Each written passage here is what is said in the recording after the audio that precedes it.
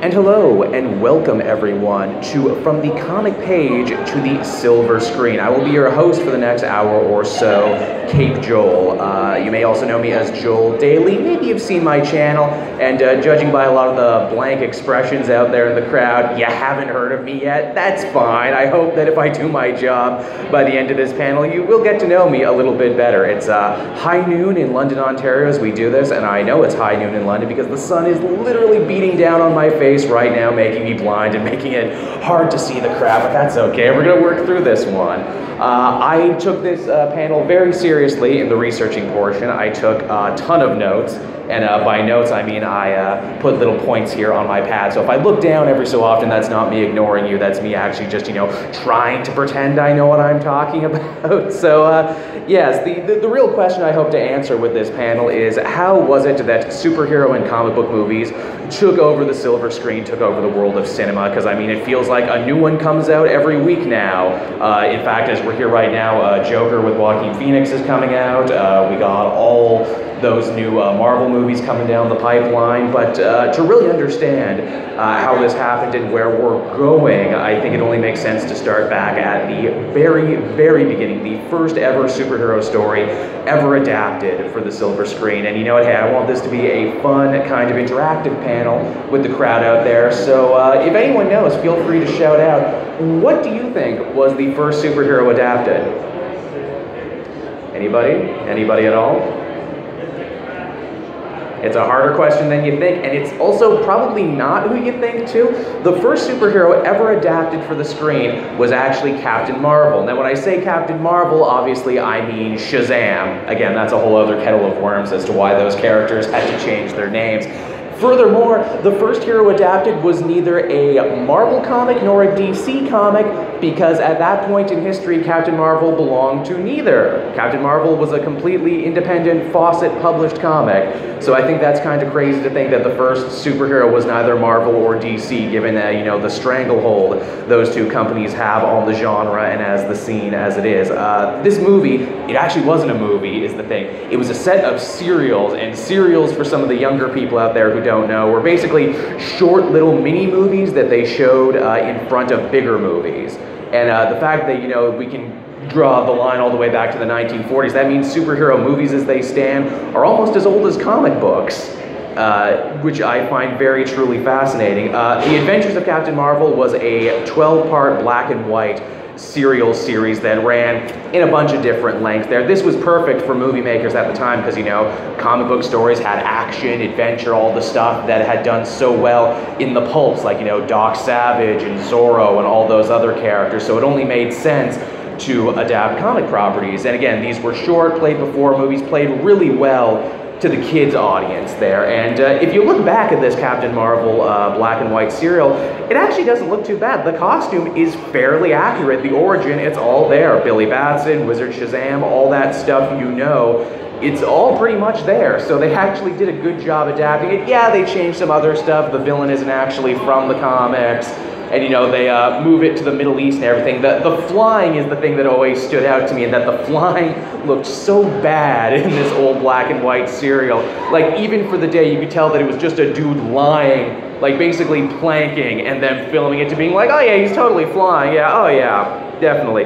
This is something I feel comic book and superhero movies wouldn't get better, or get right, I should say, until a little later on, but we'll definitely talk about that. In 1943, Batman actually got his first set of black and white serials. He got 15 parts, because, you know, Batman always has to outdo himself. He got 15 parts, and man, you go back and watch this now, and this is so amazingly dated in some truly fascinating ways. This is like World War II era Batman, who is not really fighting crime in Gotham as a vigilante. He's fighting Japanese spies in America. Yeah, Batman's not so much a vigilante in these stories as he is like an actual agent of the government. And the plot involves him trying to stop a radium heist. Again, this is so wonderfully dated. Also, too, both these serials being in the 1940s, let's just say they're products of their time, and let's just say that, yeah, they're a little kind of really racist, these things. So if you do go back and try and hunt those down, be wary of that. Now, on the note of Batman, that takes us to our next big decade for comic book movies, the 1960s. And at this time, Batmania was sweeping North America thanks in no small part to, of course, the Adam West Batman show. And the Adam West Batman show had a movie. What's crazy about the movie is that they actually made it backwards. Is that they wanted to make the movie first, introduce audiences to the characters, get people excited for it, then come out with the show. It's not what happened though. They got a whole season's worth of the Adam West show before they eventually turned around and made the movie. I get the feeling a lot of people are probably thinking about that movie a lot recently because I know Honest Trailers went back and talked about it.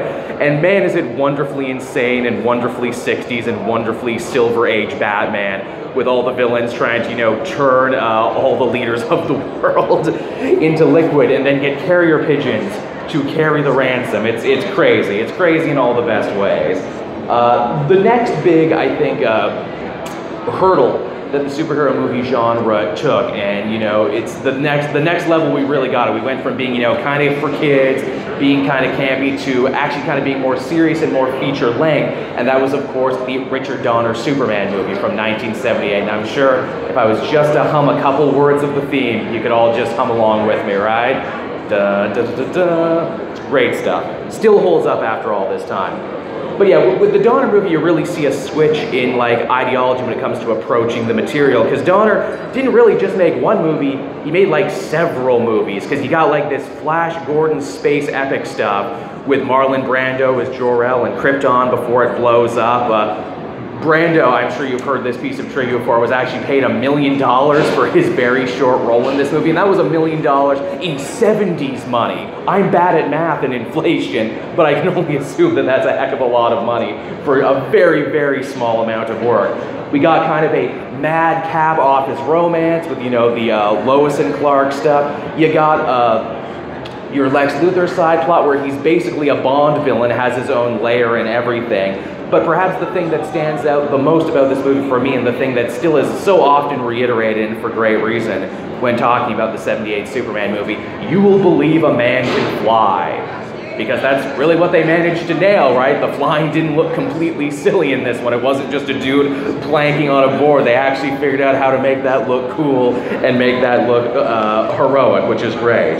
The movie, still to this day, casts such a huge shadow that just recently it was inducted into the United States Library of Congress National Film Registry as being culturally and historically and aesthetically significant. And I think we can all agree that it most definitely is those things. It was also a big financial gainer at the time there. It made $300 million at the box office, which again back then was still really huge. I know that seems like nothing now when Avengers movies are continually breaking bank all the time, but this was huge for the time. And obviously, you know, with Superman flying so high and doing so good, it was only a matter of time until we got a Batman movie. And again, to this day, this movie, its theme, its score, so thoroughly burned into my mind, is the 1989 Michael Keaton, Tim Burton Batman movie.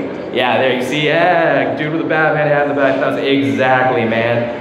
I mean, so much of this movie, back when you had VHSs, I remember owning this one on VHS and just wearing this one out to no end. And of course, hey, I'm a huge fan of Batman the Animated Series, and if you didn't get that movie, you wouldn't have gotten the animated series. The same guy who gave me a thumbs up was giving me a hand sign. That's fine, you know, that's what's great about Batman. There's one for everybody.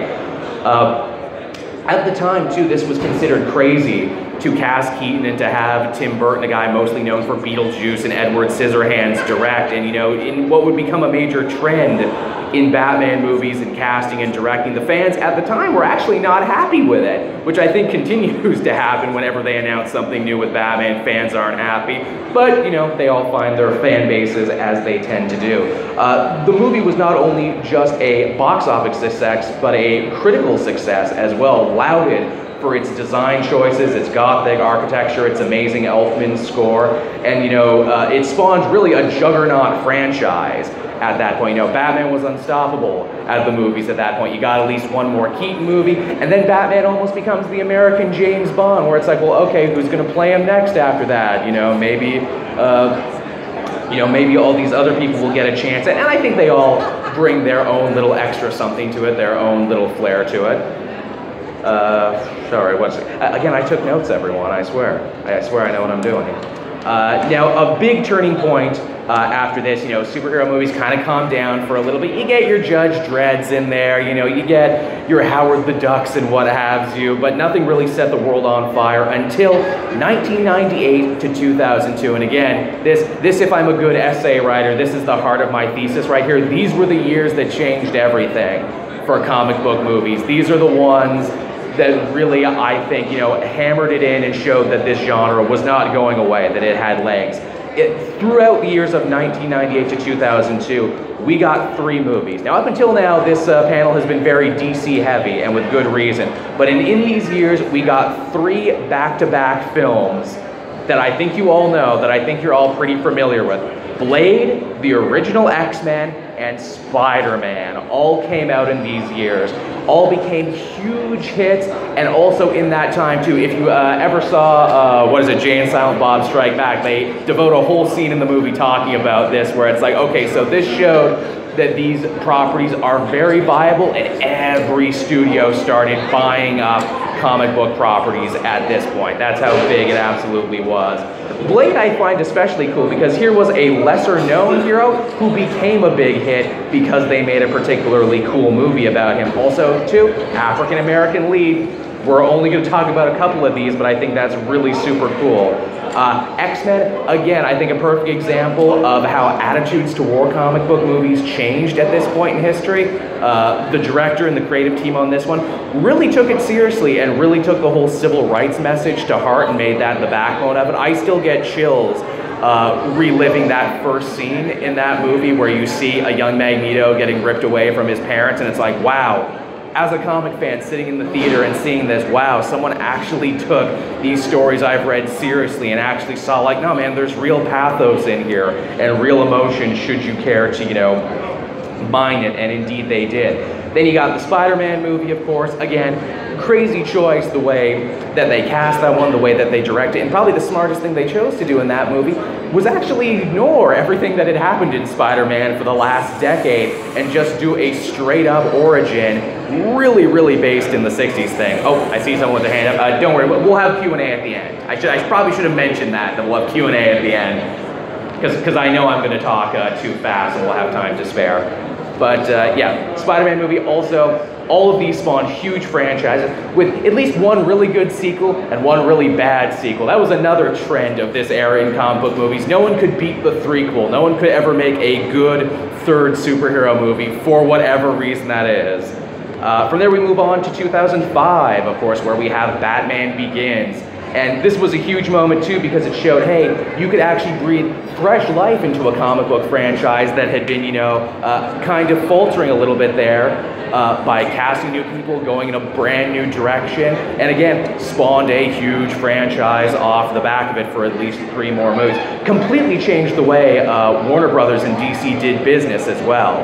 The whole Batman Begins Nolan franchise, it got to the point where everything was looking like that. Even if arguably it shouldn't, but you know, that's a panel for another day. Now 2008 was another banner year for comic book movies, and in fact I hold this up as maybe the greatest year ever for comic book movies, because while there were many that came out, there are 2 huge ones that once again changed everything. The first one was The Dark Knight, which again, I don't think I need to sell a whole comic convention on, you know, why that movie was good and why everyone liked that one. Heath Ledger, of course, won an Academy Award posthumously for his portrayal of the Joker. I think a lot of people's favorite portrayal still. Got a lot of award buzz. This one, again, continued to solidify the way Warner Brothers and DC did movie business and what they thought people truly wanted to see with it. And yeah, I mean, just what more can you say about it? It was huge. The other big thing that happened that year was a little movie called Iron Man. Came out in 2008 as well, and I can vividly remember being in high school and all my friends knowing that I read comic books and said, hey man, we gotta go see Iron Man. And me as a comic book fan, I'm like, you mean that perennial B-lister? Really? Okay. Whatever, that's fine. But you know what? I shut up pretty quick after I saw the movie, and after how hyped everyone else with. This was also the movie that ushered in what would become a brand new trend, the post-credit scene. Oh man, and oh would there be so many more. You just took your first steps into a much much bigger universe. And with this movie, you get what I think is really something that is not often said, but something that I give all the credit in the world for why superhero movies have managed to take over, and that is it let your average film goer, your average person, who might not even go to a Comic-Con in on the fun continuity metagame that drives so many comic book fans. Where it's like, look, obviously I gotta see all of these. I need to know where the next Infinity Stone is. I need to know the next thing that's gonna cross over. And I think that's so amazing that really, quite simply, they were able to take this feeling that I, as a comic fan, thought that only I would have forever and deliver it to the rest of the world. Obviously, in the same year, you had The Incredible Hulk, which no one talks about near as much, but hey, that was there too. You gotta give it credit, you know, they tie together. Hellboy, The Golden Army was that year too. I put this on here solely for myself. I'm a big Hellboy Golden Army fan. I know I'm only keeping this to Marvel and DC, because if I did every comic book movie property, we would be here all day. Maybe that can be the sequel panel. Another interesting thing, you know, when we look culturally at both Iron Man and Dark Knight, these movies were both in many ways direct reactions to 9/11 and the world that we were living in at the time. Dark Knight is all about, you know, a kind of police spy state that Batman's like, oh, you know, I could probably fight a lot of crime if I did this, but is it the right thing to do? Iron Man, even more direct, even more on the nose. He's there in the desert selling weapons and everything. So at this point too, superhero movies not just are good, but they're actually topical, and they're actually capturing the zeitgeist in a way now where they never really have before. And both these movies would go on to be huge critical and commercial successes on their own. I mentioned all the award buzz there. From there, we, again, I kind of got to speed this up because I do want to have Q&A. We got 2009 to 2012, we start seeing a new superhero movie almost every month now, sometimes only a couple weeks apart. Every actor in Hollywood is lining up for the chance to don a cape as part of the next great saga. Some of them work, some of them don't.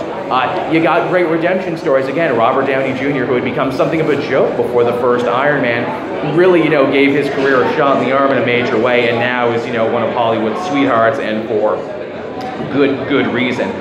The movie press also gets involved in a pretty big way, and this is a chance too for me to pat myself on the back as well. We see the explosion of comic book and superhero YouTube channels, which, you know, have been keeping me fed for a while now. Made this golden age never end. Because as we found out, hey, you know, when Brad Pitt is cast in another movie, that's one article. But if Brad Pitt is cast as Adam Warlock in the next movie, oh, that's 100 articles right there you get to write. Oh, what are the best Adam Warlock stories? You know, ooh, what could they be drawing for? What could this mean? So it's been really good for the movie press, which I think is yet another reason why superhero and comic book movies have managed to take over Hollywood, because it's so good for the press. It never stops being good.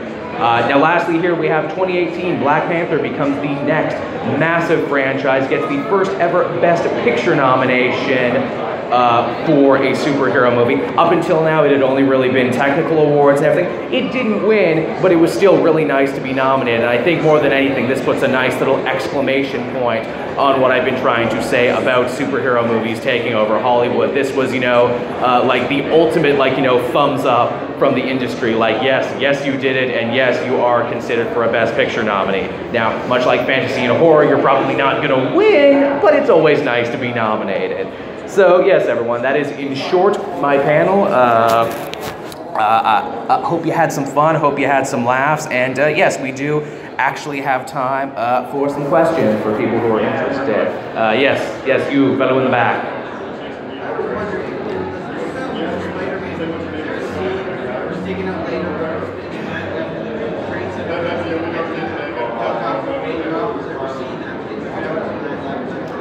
Ah, yes, very good. So the fellow in the back who you might not have been able to hear asked about scenes that may or may not have been taken out of the 2002 Spider movie as a direct reaction to 9/11. Yes, there was a whole trailer campaign involving the Twin Towers where he catches a helicopter between some guys who robbed a bank. Yes, and yes, they took it out, and yes.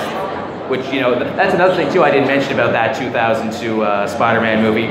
Really vehemently pro-New York. There's the scene that I think a lot of people find cheesy, but the bit where they're all throwing garbage at the Green Goblin, like, hey, you mess with one of us, you mess with us. I love stuff like that. I'm a soft sell for stuff like that, but I thought that one was really great. But I guess the question too, moving forward, is what is next for the superhero movie? Obviously, there's a lot of buzz around Joker right now that it actually toured the film festival scene and actually got a lot of great buzz and won a lot of film festival awards, and that's pretty big, and everyone assumes that Joaquin Phoenix is probably going to be a shoo-in for Best Actor nom at the end of the year, which I think is really cool that we're at the point now where superhero movies can get that more regularly.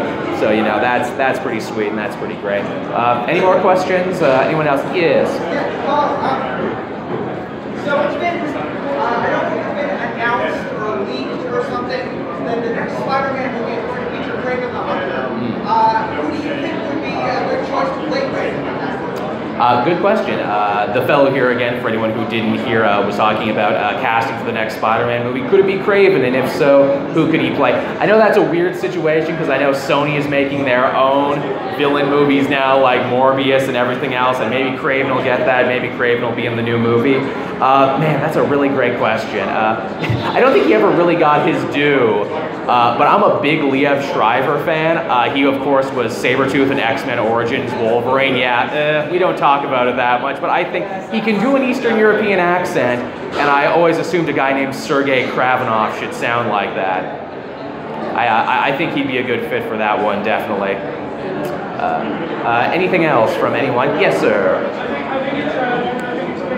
What's your personal favorite superhero movie? Oh man, that's a rough one. What's my personal favorite? Again, I feel like much like my favorite comic, I feel that changes with the win. I know I watched a ton of that first Avengers movie because, I mean, just that scene, again, a scene that I think will be burned into cinema history forever. That big circular shot where they're all standing together and, oh wow, we actually did it. We actually built up to all these movies and now they're crossing over the way comics do. It's hard to top that feeling. That's pretty great.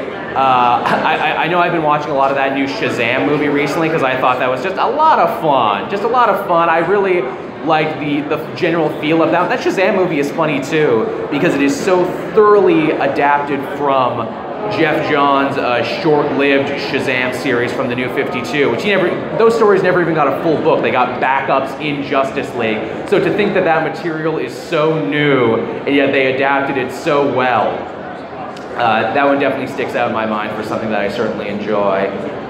Anyone else? Man, we are just making way better time than I thought we would be. Yes, sir.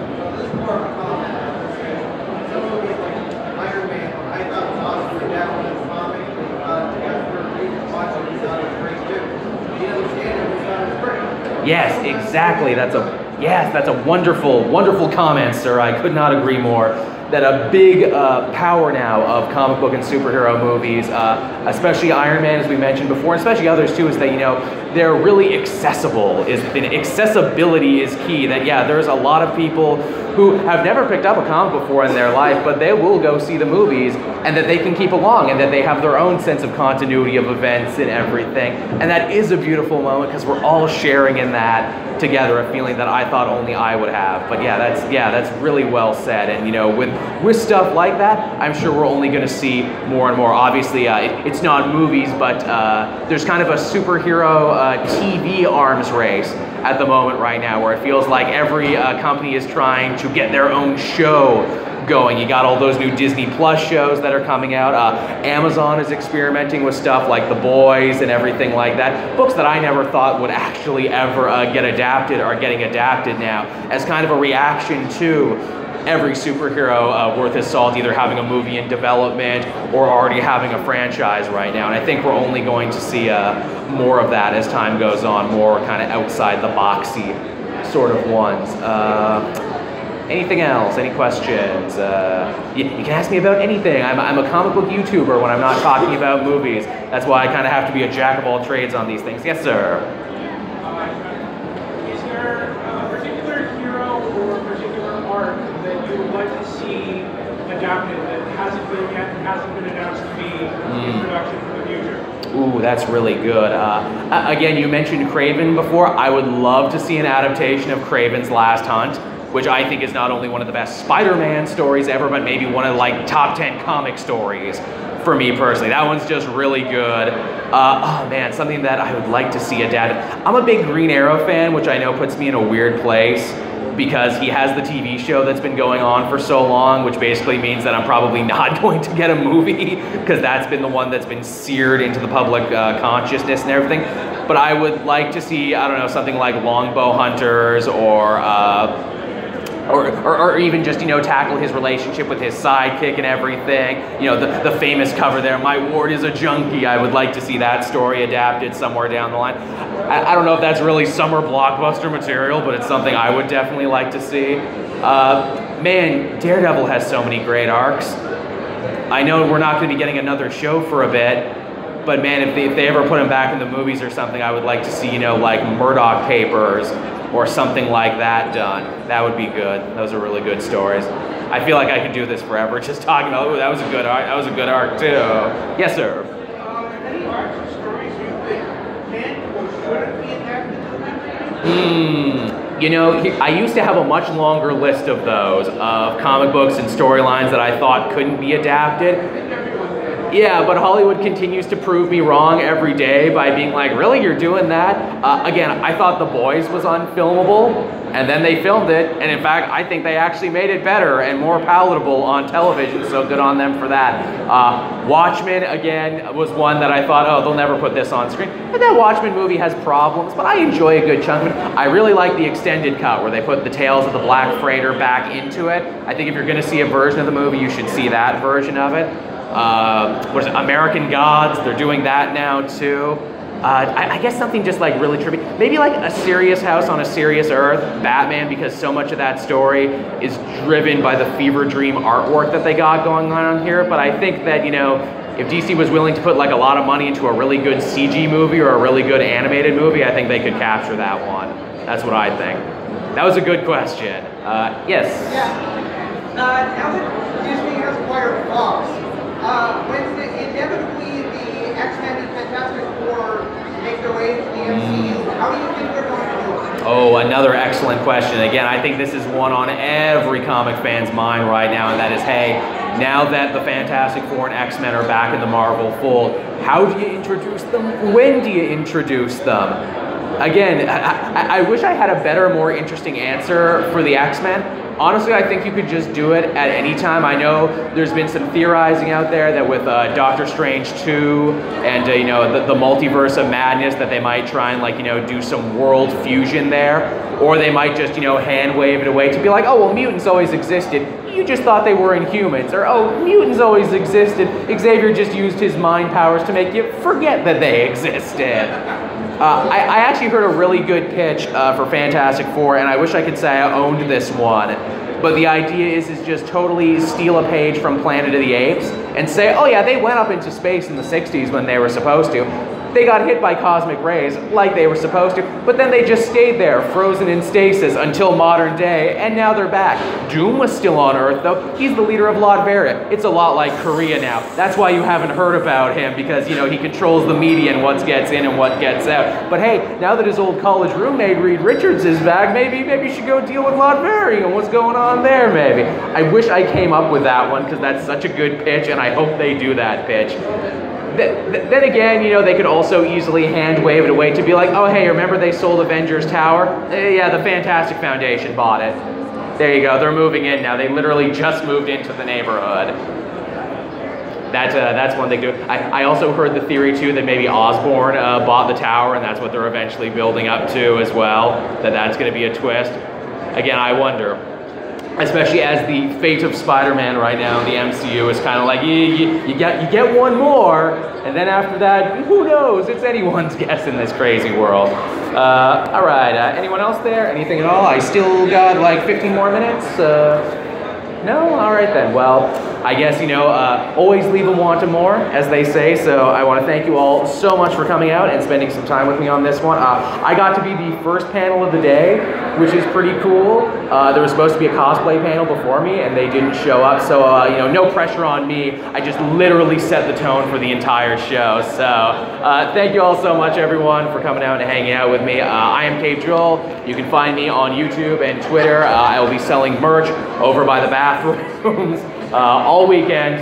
Again, I feel like they were trying to tell me something by putting me there. It was either that or out by the dumpster. So thank you so much, everyone, and I will see you all next time. Bye-bye.